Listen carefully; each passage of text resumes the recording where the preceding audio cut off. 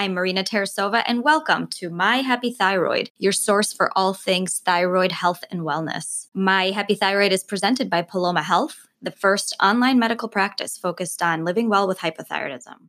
Today, we are talking about how to juggle work with a chronic thyroid condition. My name is Katie. I am part of the team at Paloma Health who is hosting this event. Paloma Health is an online medical practice that focuses exclusively on testing and treating hypothyroidism, everything from the comfort of your own home. And today we have many awesome people with us. Rosalind Joffe is a chronic illness career coach and the founder of CI Coach. Hannah Olson is with us. She is the founder and CEO of Chronically Capable, which is a job platform connecting job seekers with chronic illness and disabilities with employers. We also have Kathleen Carr with us, who is a Hashimoto's patient and patient advocate. She's going to share a bit about her personal experience living with Hashimoto's and successfully working. And lastly, Mary Showman is with us. Mary is a patient advocate. She has been working with and advocating for thyroid patients for many years. She's written many books on hypothyroidism, and she's going to help us facilitate conversation today. This event is about 60 minutes. We will start with some prepared questions for our speakers and then open it up to live Q&A. So you'll see a chat feature at the bottom of your screen. Go ahead and start dropping your questions in there as our speakers are talking, questions you might already have or ones that come up as the event goes on, and we will get to as many as possible at the end. And without further ado, Mary, I will pass it over to you to tell us a bit more about who you are and what you do, and then introduce our speakers. Thank you, Katie. I am so excited that we're talking about this topic because it's one that's very near and dear to my heart. Because when I was first diagnosed with a thyroid condition, I was working full-time out of the home. Not too long after that, I had my first baby, and I have been working and mothering and balancing work life for 20 some years now. And as we all know, it's a challenge. It's a challenge under the best of circumstances for women who have no health conditions. But when we've got Hashimoto's and hypothyroidism, as I do, or any chronic condition for that matter, it adds a whole extra dimension. So as a patient advocate myself and someone who has experienced the challenges of that balance, I am so thrilled to have three absolute powerhouse women with us here today who are going to share a complete wealth of knowledge about what we need to know to figure out how to operate in the work world and maintain our authority, our professionalism, but also to be able to keep our health as a key priority. So I'm going to start by introducing each one of our speakers, and they're going to have a couple minutes just to tell you a little bit about themselves and what they feel like they're bringing to this topic. So I'm going to start by introducing Rosalind Joffe, who is the founder and president of CI Coach. And Katie mentioned a little bit about Rosalind, but Rosalind she just has an incredible biography, and I'm going to share a little bit of that with you. She is really focused on helping women and professionals with chronic health conditions to continue to thrive and not just survive. So she is co-author of a book called Women, Work, and Autoimmune Disease, Keep Working Girlfriend, a book that encourages women who have chronic illness to stay employed.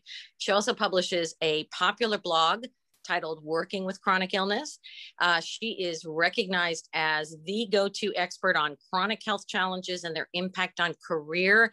And you may have seen her in the Wall Street Journal, New York Times, More Magazine, Fast Company, and various disease organization and health journals.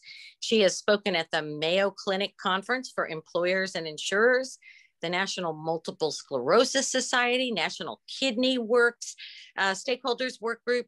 She's got a master's in education, is a certified mediator, advanced training and focused practice, ICF accredited, and a medical coach institute practitioner. So as if that's not enough, she's also an incredibly wise woman with a lot of great advice to share with us. So Rosalind, I'm going to turn it over to you to tell us a little bit more about your approach to this topic. Thank you, Mary. It's a delight to be here talking about this subject. And I'm going to start with my story, tell you a little bit about me and how I got here today. So just over 40 years ago, on a beautiful blue sky, hot summer day, I was on a run with my husband, and we'd just been married for 2 months. And I fell suddenly to the ground. As I struggled to lift myself, I was remarkably weak, and I noticed the sky was growing darker. So now, after several years of random symptoms, numerous tests, and more doctors than I could count, I had a diagnosis. It was multiple sclerosis, MS. I experienced paralyzing fatigue and lost vision in one eye, but after 4 months, I did get better, and I was able to return to work, and I thought the life that I'd always known. What I didn't know was that I would never again make any decisions, small or large, without my health in mind. I was fortunate because the MS at that point was relatively mild. And then 12 years later, and 2 kids, a husband, and a demanding career, I developed new symptoms, a second autoimmune disease, ulcerative colitis, which was very aggressive, high fevers, transfusions, hospitalizations. And now I faced issues at work that I hadn't before. I was forced to leave within a few months. I just could not keep my job. And I went on social SSDI. So I tried to settle in as a stay-at-home mom. And over time, I noticed several things. I realized that I could keep up a busy pace. I just had to do it in a different way. And I struggled, but I mostly managed to meet my responsibilities, even those that were deadline driven or required focus. I'd become very involved in volunteer work at kids' school and various social justice spaces. And yes, there were times I couldn't physically be someplace, but I could still contribute in ways that didn't require my physical presence. And I noticed I was much happier when I was using my skills, when I was engaged and doing something that felt like it had value. Not that being a mom didn't. It was just a different sense of my value. And it didn't have to be momentous. I could be a reliable partner. That is when I could set my own pace. I could guarantee the job would get done as long as I had backup. For me, that was the key. That the show would be able to go on even if I couldn't be there physically. And then a light bulb went on. I realized that work could be a lifeline to normal again for me. It was, and it could be again, a place where I could be more than just a person who was living with very difficult to manage illness. And that began the start of a journey to figure out what might be possible. At about the same time, I had surgery that removed the colon, and though far from healthy, I was physically healthier. So now in my mind, I was ready to return to the workforce, but there were no resources, no one to turn to. How do I do this? And I couldn't go back to what I'd been doing. It was way too physically demanding. So I started to dip my toes and tried various routes, dipped my toes in the water, trying various routes and just experimenting. And over time, I landed in this world of executive coaching, which was very new. This was the early to mid 90s. But what I was able to do here was use a lot of the skills that I already had. And I found that it was flexible. I could set my hours. I could work in person or on the phone if I wanted to. And it had limited physical requirements that absolutely had to be met. Well, over time, I had several clients who were also living with chronic illness. And I understood their challenges and their needs and their desperation because they didn't know where to turn either. So I decided to shift my focus to fill a void, to help people like myself with difficult health challenges to figure out how they could continue to work if they wanted to. But it was only when I wrote my book in 2008, a long time ago now, that I realized that being able to keep working is more than just, can be, and is for most people, more than just this desire to feel valued. It's a crucial factor in a person's overall well-being. It affects you financially, without a doubt. It affects your emotional health, the way you feel about yourself. It affects your physical health. Research shows that physical outcomes improve among those who continue to work and be engaged in the world. And it affects your brain health. You continue to use your brain, it works better.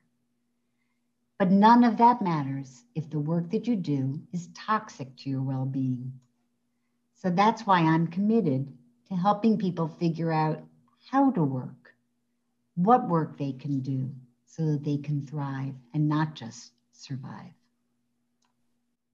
Fantastic. If we're not all inspired already, thank you so much. That is really fantastic information. And we can't wait to hear more of your tips and advice as we get through the rest of the webinar. I'm going to move over to Hannah Olson and introduce her. Hannah is the founder and CEO of Chronically Capable. And this is a digital talent marketplace that connects job seekers who have chronic illness and disabilities to flexible job opportunities that are well suited to them and their skill sets. Hannah's own experience navigating her career while undergoing intensive treatment for Lyme disease sparked the idea for her company, which was founded last spring in Washington, D.C.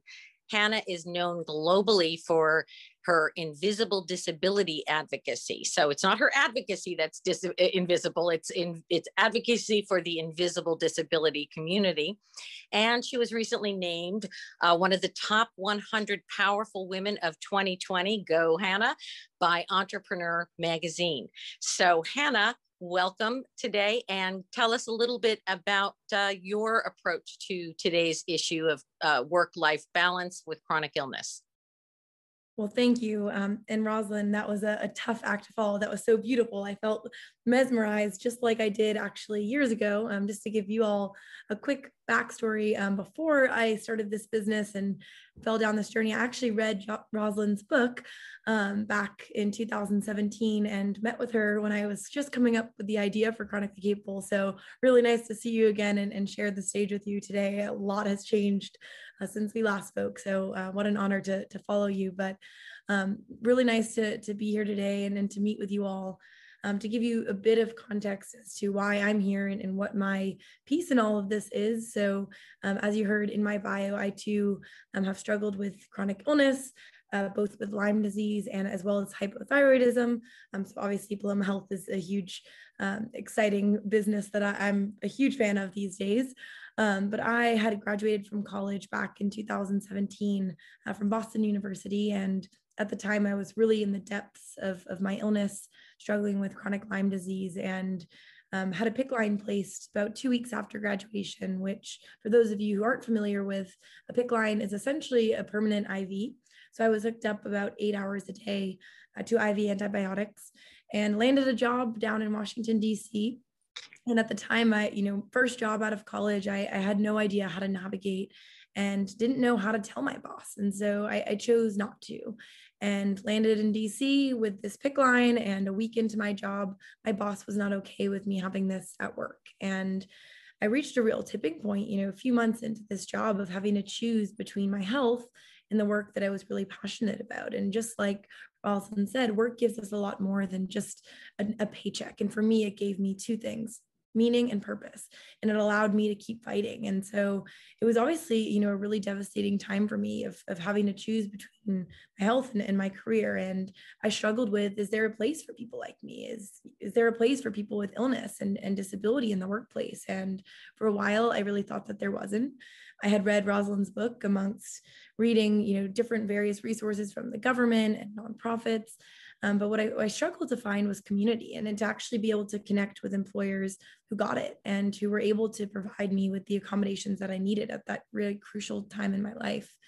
And so I ended up, long story short, started Chronically Capable along with my co-founder. And, we were on a mission to really create this connection between employers who got it and who were able to provide accommodations and to connect to those job seekers who are in a vulnerable space. And so we use technology to match job seekers to roles based not only on their skill sets, but as well as their unique accommodation needs to ensure that we're putting the right people in the right job. And so in the last year, so since actually October of 2020, we've made about 400 job placements, all with 100% retention rate. And so we're getting folks hired, and during a really crazy time to launch a business during COVID.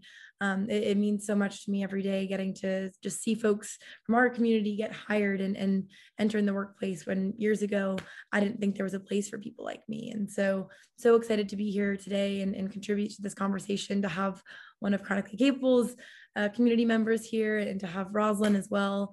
So thank you all, and looking forward to answering any questions.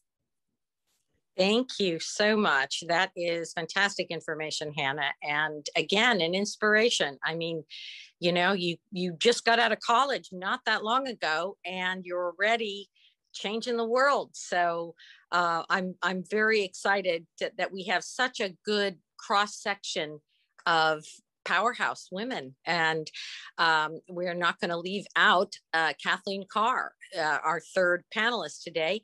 Kathleen is a Hashimoto's warrior.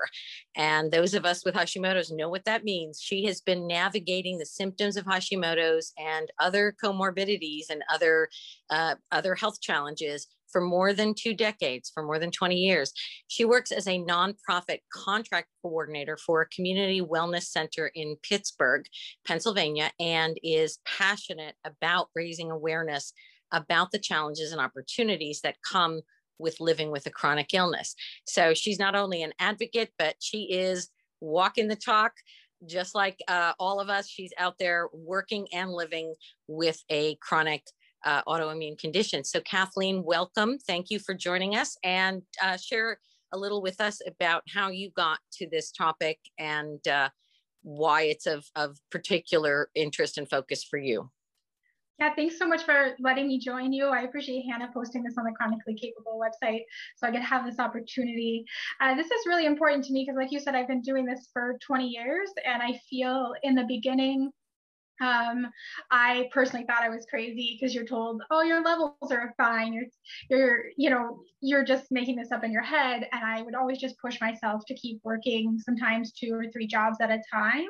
And I wish there was a community like this at that time where people could have this conversation. So it's taken me a long time to start advocating for myself. I probably just started doing that within the past 3 years. I struggle with other comorbidities. I have SIBO and Epstein-Barr virus that goes in and out of remission. So it's hard to navigate full-time work. And some of us don't have the option for working part-time. And the work that I do, I want it to be positive work and to show that I am capable of doing that. So I hope this conversation can kind of help others in this community. Terrific. Thank you so very much, Kathleen. We're thrilled to have you here. We're going to go ahead and get started with some questions that we had from the Paloma Health end. And we just have a few for our panelists. And then we're going to open it up for all of you to ask your questions, but no need for you to wait. You can be putting your questions in the chat area or comments area. At any point that you have a question, please feel free to put those in, because after we finish going through our questions, we will definitely would love to hear from you about your questions for our panelists. So the first question that I have, I'm basically going to pose to all 3 of our panelists, because it's really a question that's very important, I think, to all of us. And it's going to be different from each one of their perspectives. So my question is, what have you found is one of the key obstacles or the most common obstacles for people who have chronic health conditions like thyroid conditions? Because obviously we're talking to an audience of primarily thyroid patients here. But what is that common obstacle or challenge that people with chronic conditions like thyroid disease are finding in the workplace? And do you have any tips for us on how to overcome it? So we're going to go to Rosalind first and see what thoughts Rosalind has about this question of obstacles, which we know is an issue for all of us. Obstacles. So, you know, that's one of the things that I think is really important to identify. We focus a lot in our culture on this idea of what are the opportunities, but you also need to understand what are the things that get in our way. So I was thinking about this, and there's so many things that can get in our way, including ourselves, which is a big piece of it often. But I would say that what strikes me among the almost thousands of people that with whom I've worked over these years is that communication is probably the number one issue. Because if you're living with physical, emotional, or mental experience that no one can see, unless you share it, no one knows what you're going through. And as each of, you know, both Hannah and Kathleen have mentioned, it's the idea, I mean, in some cases, things are physical and people can see it, but by and large, no one knows what you are going through. So in facing this challenge, what people mostly struggle with is, what should I say about my health? Who do I say it to? When should I say it? Where should I say it? And how often? So I would say that that's a key element that you want to work on and think about in your day-to-day life as you are trying to keep a job. Okay, wonderful. Thank you. So communication and knowing when and where is the right time to disclose and divulge some of your information is a key issue. Hannah, what are your thoughts about that obstacle or some of the key challenges that we're looking at chronic thyroid patients coming up against in the workplace, and what they may be able to do to lessen the challenge or overcome the obstacle? Yeah, so I'm going to speak. There are so many obstacles that our community faces. I'm going to speak to the one that we see the most on our platform. So we have about 50,000 job seekers now registered. And so we ask most of our job seekers this same exact question is, what are the biggest challenges you face? And the number one thing that we see is regarding disclosure. And I know Rosalind just touched on this, but just to put into perspective, 60% of our population lives with at least one chronic condition. That's not even including those living with disabilities. And 70% of disabilities and illnesses are invisible, which means that your boss would not know about this disability or illness unless you disclosed. And so would you disclose this to your employer? And odds are you wouldn't. And most people don't.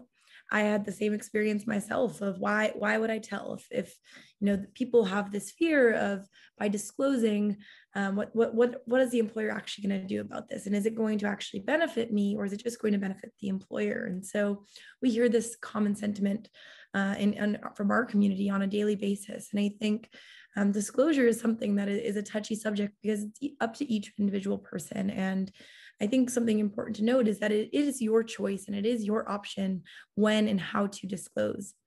However, I will say that from our perspective of speaking with employers on the other side of the equation, employers want you to disclose. And the reason is because they are able to actually reallocate resources to support you as an employee or as a job seeker. And so if they don't know that anyone in their population, in their employee base, has an illness, they might be having, you know, gym memberships and beer on tap as employee benefits, when they could be reallocating those resources towards mental health stipends or better healthcare options. And so disclosure in the long run can benefit you as an employee. But again, I think it's important to note that it is your choice when and how to do so. But we encourage job seekers to do so in that process, because if you ask from the beginning and disclose, you're able to get those resources and support, and legally your employer has to support you. And so while there's so much fear and stigma attached to this, I understand firsthand, but I do think it's an opportunity for you to connect with your employer and to actually get the support that you need to best be your best version of yourself at work.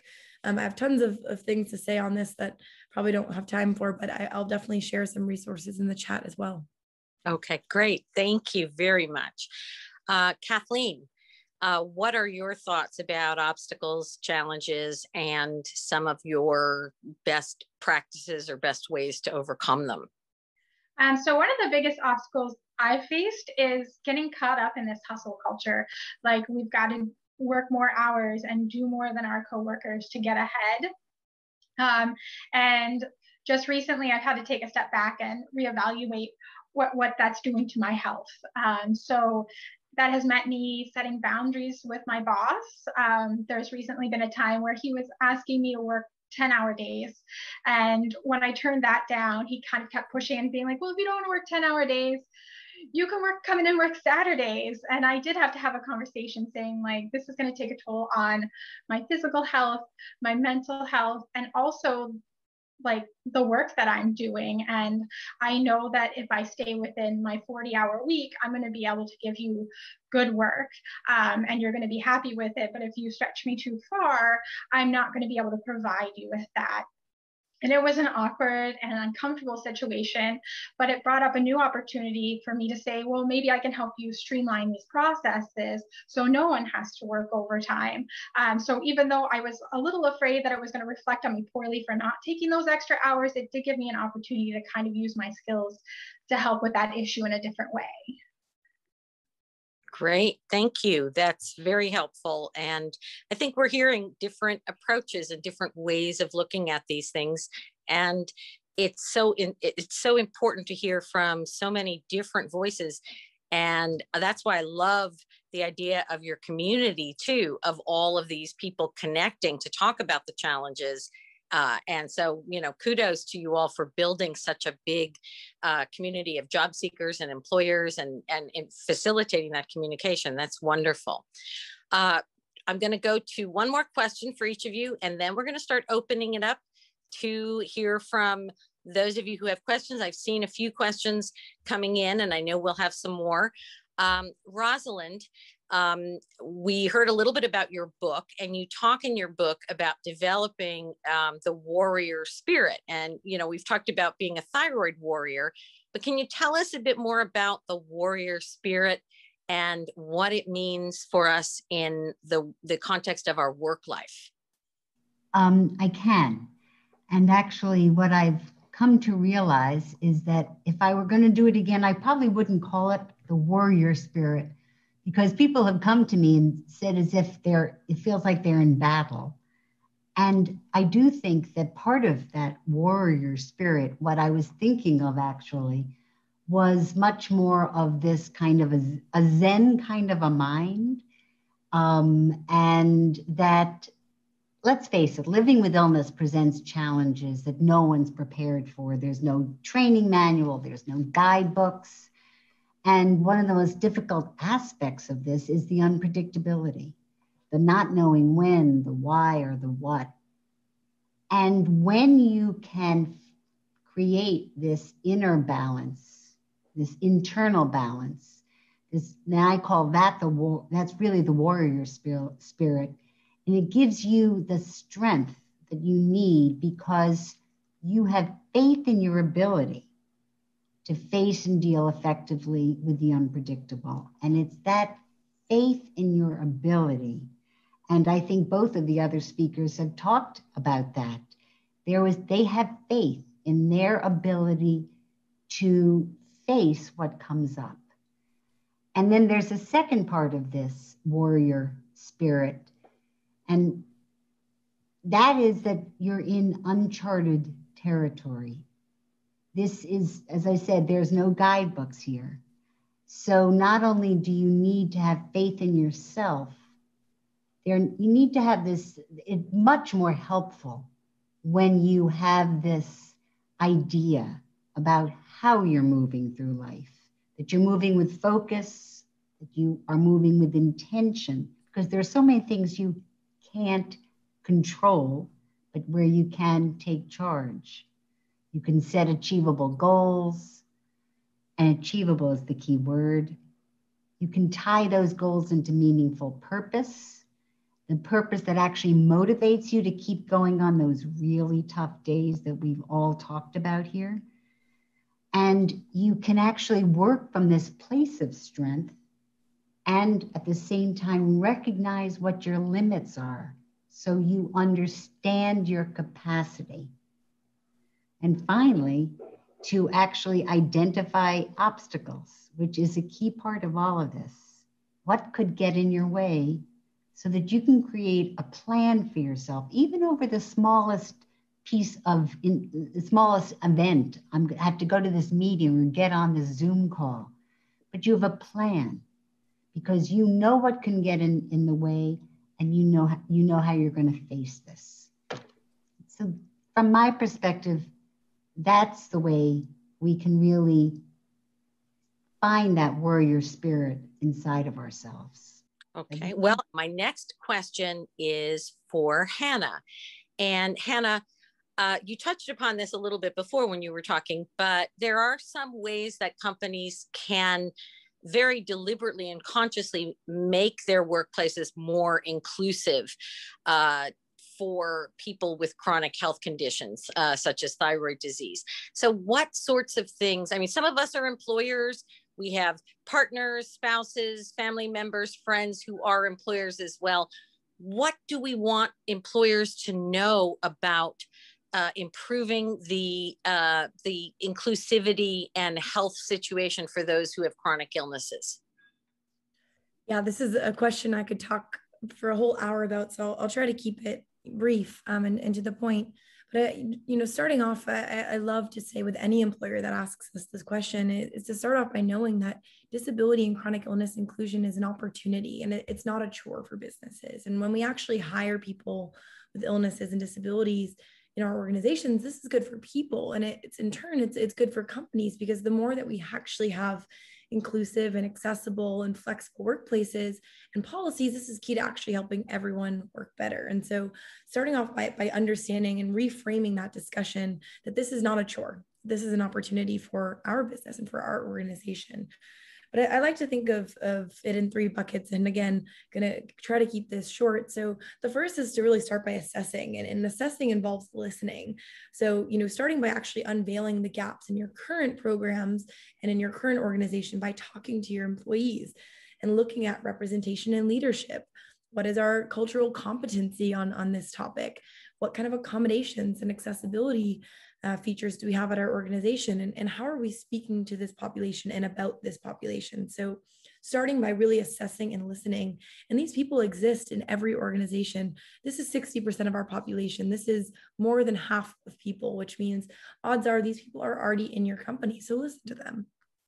Second bubble I like to talk about is education, which I think there's not one time you can educate. It has to be something that's continuous and ongoing, and to really understand, this population and to put in the work, not just from a leadership level, but from everyone in the organization to get everyone on board. This can't be something that just senior leadership knows about, but that all employees are continuing to be educated on and supported so that they can be good allies, good managers, and to continue that education throughout it. It cannot be a one-time thing, because this is changing every single day, and the needs of the health and well-being of our employees changes so quickly, just as we saw with COVID, obviously. And lastly, I think the last piece is to act and to continue to act, which can involve recruiting. It can involve reaching out to these populations and actively seeking them out, but really not just taking all of these learnings and not just talking the talk, but actually walking the walk and actually putting into practice the things that the organization has learned. Again, I could talk about this whole topic for like an hour of what companies could do, but I like to think about those three bubbles of assess, educate, and act, which I think are kind of the overview categories that companies need to pay attention to. Terrific, wonderful guideline. And are you doing training for corporations and businesses, as well as helping with employee efforts? I mean, it sounds like that's something that that I'm guessing that you're involved in. We absolutely do. So we are working very closely with each organization on the platform. It's not a one size fits all solution when you come work with us. And so we work very closely with each company to unveil those gaps and then address according to each organization. So that is definitely something we're doing. So if you are a company on here, we encourage you to reach out to us, and we're happy to help. Terrific. So that's a good resource. So for those of us who know companies that may be struggling to figure out ways to incorporate more inclusive policies and approaches, let's get them in touch with Hannah. All right. Our last question before we go to questions from our viewers today is for Kathleen. And Kathleen, as someone who is out there in the trenches, what advice do you have for those of us who are thyroid patients, who are working full time, and how can we cope and manage and actually balance our health with the work that we're doing? What kinds of tips and ideas have you found successful for yourself and for some of the folks that that you are working with? So what I found successful for myself is having a routine at work, and that sounds a little strange, and some of them may seem unwork related, but I found that if I take care of myself while I'm at work, I still have the energy to put into things I want to do in my personal life after work. And one of these big things is meal planning. I find that if I give myself nourishing food, I follow a paleo diet due to some food intolerances. And if I know that I have good food with me at work and don't have to worry about running and getting takeout that might make me sick, that sets a good stage for my entire work day. And on that note, I always make sure I take my lunch break. I think it's really easy just to kind of work through things and maybe just leave a half an hour early instead of taking that time during the day. But I always make sure that I take my work break. And during that time, I also make a point, weather permitting, to walk outside, whether that's for 5 minutes or 20 minutes. I suffer from a lot of joint pain. So this movement during my day kind of lets me relax a little bit. And I also have a Google extension set up that will remind me every hour that I need to stand up and stretch. So that could be me just walking to the bathroom, me taking a walk around my floor, or just stretching in my office. But I found that these things help with my fatigue and my brain fog. Just giving my body a minute to move and remove myself from the work has greatly helped me. I've also kind of set some boundaries with my coworkers. They're aware that I don't want you coming into my office gossiping, because I only have so much energy, and that seems to suck a lot out of people when you're in these toxic work environments. And this can also be an awkward conversation, but you know, I usually approach by telling my coworker, you know, that sounds really frustrating, what you're speaking about, but I've resolved to stay positive in the workspace. So if you want to talk about how we could productively deal with this, I'm open to that conversation. But otherwise, like, why don't you tell me what you're doing this weekend, to try to like divert the conversation. And it's been received pretty well. And really all you need to do is tell the first gossiper that that's what you said, and they go and gossip that to everyone else. So you don't have to have that conversation multiple times.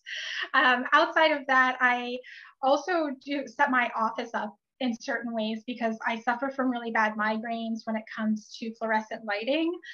So I have a daylight lamp set up in there. And I realize that's not always possible if you don't have your own office. But I also have some like blue light blocking glasses that have made a great difference in the amount of migraines I get every week. So it's all of these little things that kind of add up that have helped me be productive in my personal life and not just at work. Terrific. Those are all really good ideas and practical solutions. And I have a daughter who has migraine. I'm going to tell her about those glasses because it sounds like those could be very helpful. We have some questions now we're going to go to from our viewers. And here's a question that actually I'm going to put this out to you, Kathleen, but if anybody else has thoughts about it too, I'd be interested about that, about your thoughts. One of our viewers says, I get nervous to call in sick. Maybe it's the millennial in me. Any tips that work for you on how to get over the fear of calling in sick and taking the time that you need for your health? Because I'm thinking, if somebody knows that we have a chronic illness and we call in sick, that I'm wondering if that, if there's a fear that that's going to be perceived as more negatively than it would for someone who's otherwise perfectly healthy, who calls in and says, I'm not feeling good today. So Kathleen, do you have any thoughts about that? I can definitely see their perspective. Like, it is kind of worrisome to be like, oh, I have to call off again. I'm in a position where I have had the awkward conversation with my boss.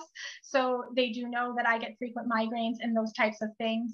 But I'm at a point where like my health comes first. Like it's like a mindset type of thing. Like, this is my health and I want to put this first. And I know that if I take this one day today, I'm going to be able to do better work tomorrow and possibly the rest of the week.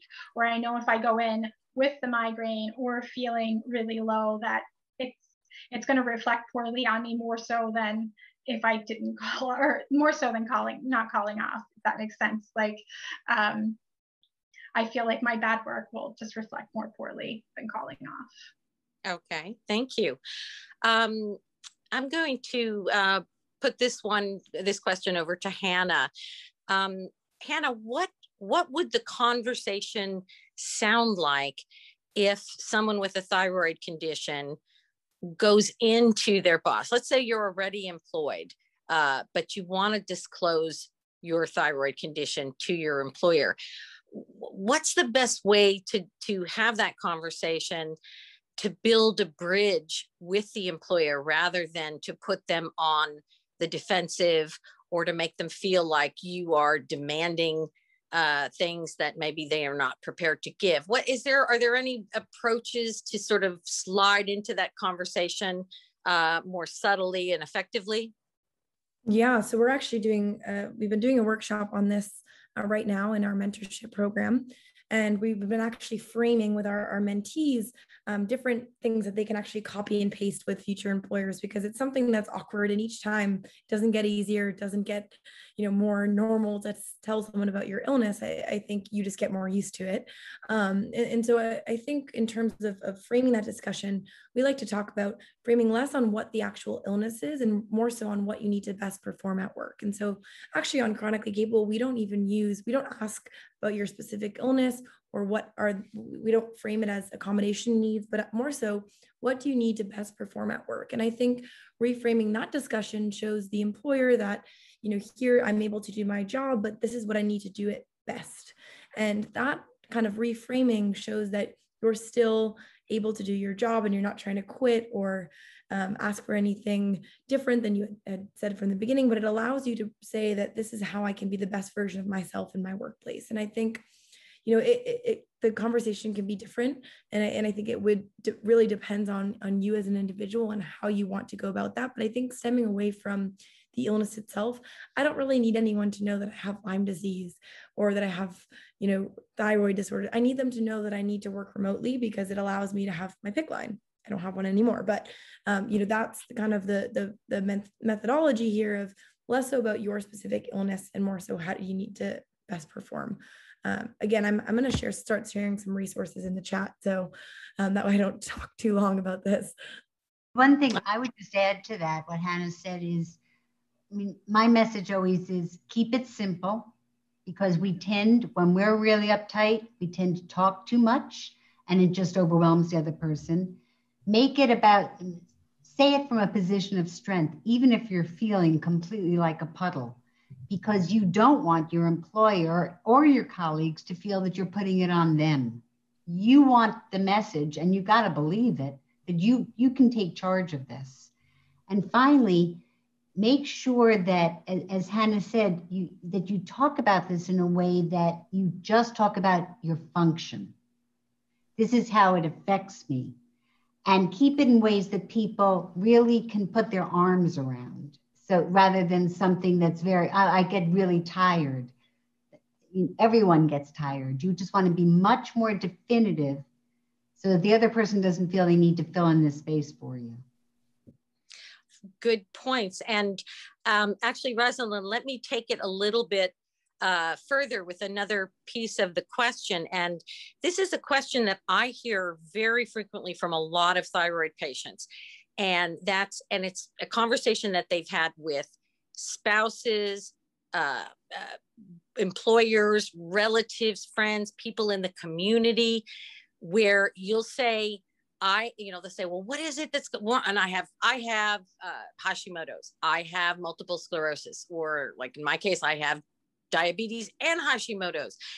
But what people often hear is, well, what's the big deal? My sister has Hashimoto's and she's fine. She works as a personal trainer 12 hours a day. Or my cousin has MS and she takes, fish oil capsules and she's fine. So they want to downplay and act as if somehow there's something wrong with you, that you aren't functioning at full steam and then some, like their cousin, their mother, their sister, or the celebrity on TV who's trying to sell us something.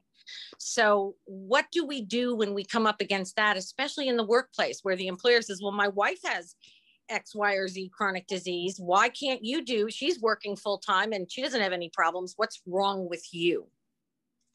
So that's another one of these, so many nuances that come up here. And I would say one of my the thing I think about a lot with this is we are who we are. We bring who we are to how we face this. And that's why a lot of the work that I do really is foundational. So we can't control what other people say. Even our spouses, no matter how much we try to train them, people say things. I say things that I wish I hadn't said. And at the end of the day, if you're going to interact with people and you want to be working or just having a relational life, then you're going to hear a lot of things you don't want to hear. And that's why at the end, it's really about your inner being and how you feel about this, knowing full well that most of the time people are just not going to say what you want to hear. Now, where it becomes tricky is, and I've had a client who had this happen, her boss had MS and she had MS. And she was much more debilitated by it. And it became a competition, a source of competition. And in fact, I've heard from other people saying that people who also live with illness are more judgmental. And that's where it can be difficult, when someone else is judging you for what you can and can't do. And that's, once again, that idea of who you are inside and what your expectation is in the relationship. And I wanted to go back to the thing what you said, Kathleen, which was great about calling in sick. That's another place. We feel so bad every time. I still do when I can't get someplace. And everyone I know knows that I live with this, all of this, but I still feel badly. And I would say that that so much of the way we respond is from how we view it ourselves. And that working through that piece of either whether it's self-pity at that moment, which we all have, and we should, it's certainly deserved, or anger or whatever it is the first place to start so that you can really just deal with what's coming at you directly. Terrific. Thank you. I think we're going to take one last question. And there's a few questions that were more on treatment of thyroid issues and diet and all sorts of things. And we love those questions, folks, but we can't get to everything and we try to stay on topic, but we have so many recorded speaker series discussions about all of these questions, treating hypothyroidism, diet, and overall health approaches. So I would encourage you to take a look at some of those past speaker series and upcoming ones, because we'll be covering those issues on a regular basis. But our last question, and I'm going to see whoever feels inspired to tackle this one, because it may be any one of the three of you. When we're talking about people in management jobs or leadership positions, they often are looking at longer hours, planned and sometimes last minute unplanned travel, staying late after work, exempt employees, we don't get overtime. We've got to just do what we need to do to get it done. Are there leadership positions that are crafted to work with someone who has a chronic illness versus against someone with a chronic illness? I guess the other question is, can someone with a chronic illness be a leader or a manager or the top dog at a business or organization effectively, or is it going to be a challenge? Hannah, do you want to start us out on that one? Yes, but I was just going to pull a cool statistic for you first. So bear with me 1 second. Okay. I just read an awesome report that had something to do with this. That's why I was wanting to pull this in. But, in fact, actually, I'll just start, I won't give you the statistic, but most people in leadership positions don't disclose. And I think that that's been a common trend we have seen. We see women often in leadership positions coming up and saying, I'm a woman in a leadership position, but we rarely, if ever, see people in leadership positions talk about their illness or disability. And we need leaders to do that because they do exist. Again, 60% of our population, that is more than half of people. And so these people are in these positions, they're not speaking up. And there was a great report. So for those of you who aren't familiar, there's an organization called the Valuable 500, and they released their list last week with the 500 leaders who are committed to putting disability inclusion on their agenda for 2021. None of these people were actually people with illnesses or disabilities, or at least did not disclose. But there is a great report, which I'll share in the chat, that was actually regarding these companies. And even though 15% of our population had a disability, not one of these companies in the top 100 FTSEs had a leadership disclosure. And so people aren't disclosing. I do think that it is possible. I'm a leader right now, not within a large tech company, but in my own capacity, being able to do this, I think people aren't speaking out about it. And so I do hope that we start to see the benefits of when leadership does disclose. It encourages others to be more comfortable to disclose themselves. And so I'm hoping that people will start to stand up and talk more about this. And let me find that report, because it's going to bug me that if I don't get you guys that stat. Great. Thank you. Well, that's really interesting. I've had an opportunity over the years to talk to a lot of celebrities with thyroid problems, and I've talked with a lot of them privately, because most of them do not want anybody to know they have a thyroid problem. And I've always thought, it's so weird to me. They want to go out and tell you that they are in treatment, that they're in rehab, that they've had breast cancer, but they don't want you to know they had a thyroid problem.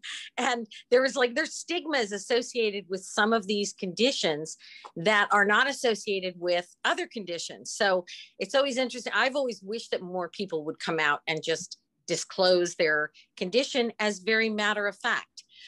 Because it is matter of fact. There's a lot of people. We have 30, 40, 50 million people out there, depending on who's counting, with thyroid conditions. It's not an insignificant number. Rosalind, did you have any thoughts about that issue of whether leaders can be effective with a chronic illness, given the long hours and travel and sort of last minute of it? So my thinking is, it's not whether you can or can't be effective. It's, does the job meet you? Does it meet your needs? And there are going to be some situations where it can't be changed. It doesn't work, the environment, whatever it is. And if you're in a leadership position, it means you've got a lot of good skills. So the idea is to figure out, where can you be successful? And sometimes you really have to take a step back in money and what you're earning, or even in the role. But it really comes down to figuring out what's your capacity and finding the place. And Hannah, it's fabulous to know. I had no idea that there were this many companies out there interested in this issue. At this point, I'm not following it the way I used to, and that's phenomenal. And it's really it's definitely a monumental thing to happen for the disability and chronic illness community. This was a media movement, so we hope that these 500 companies will now go out and hire folks. They'll join on platforms like Chronically Capable, but to hear 500 large enterprise global companies say that they're committed to this is something that, we weren't talking about 4 years ago, Rosalind, when we first met. So it's really great to see this. That's great. That's really great. Congratulations. Well, we have come to the time, and I feel like we could keep going for another hour or two easily, because this is a fascinating and incredibly informative group of women. And I've learned so much today from this panel. So I want to thank all three of us, all three of you. Thank you very much, Rosalind, Hannah, Kathleen, for all of your incredible information. And I am going to tell you that there's a lot of links to various things, everything from our past speaker series to the research that Hannah was talking about, and a variety of other links to various resources, all there. And I know we'll have that in the recap email, won't we also, Katie, for folks, some of these links, as well as a replay for today's recording if you want to go back and watch it again, which I very well may do, because this was such an interesting one. I want to make sure I got everything out of it. But I'm going to turn it back over to Katie and say thank you again to our three panelists. It's been a pleasure having a chance to speak with you. So thank you. And back to Katie. We also want to thank you, Mary, for hosting this conversation. And thank you to our panelists and to all of our attendees for joining us this afternoon. I am very inspired by the focus and conversation around mindset. And we will, like Mary said, send out a replay in the next day or so. We'll be sure to include links to CI Coach and Chronically Capable.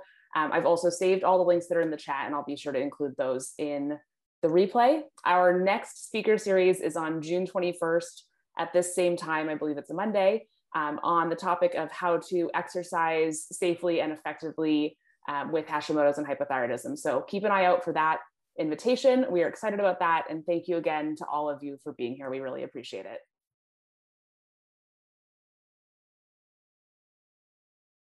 My Happy Thyroid is presented by Paloma Health, the first online medical practice focused on living well with hypothyroidism. You can go to palomahealth.com to learn more.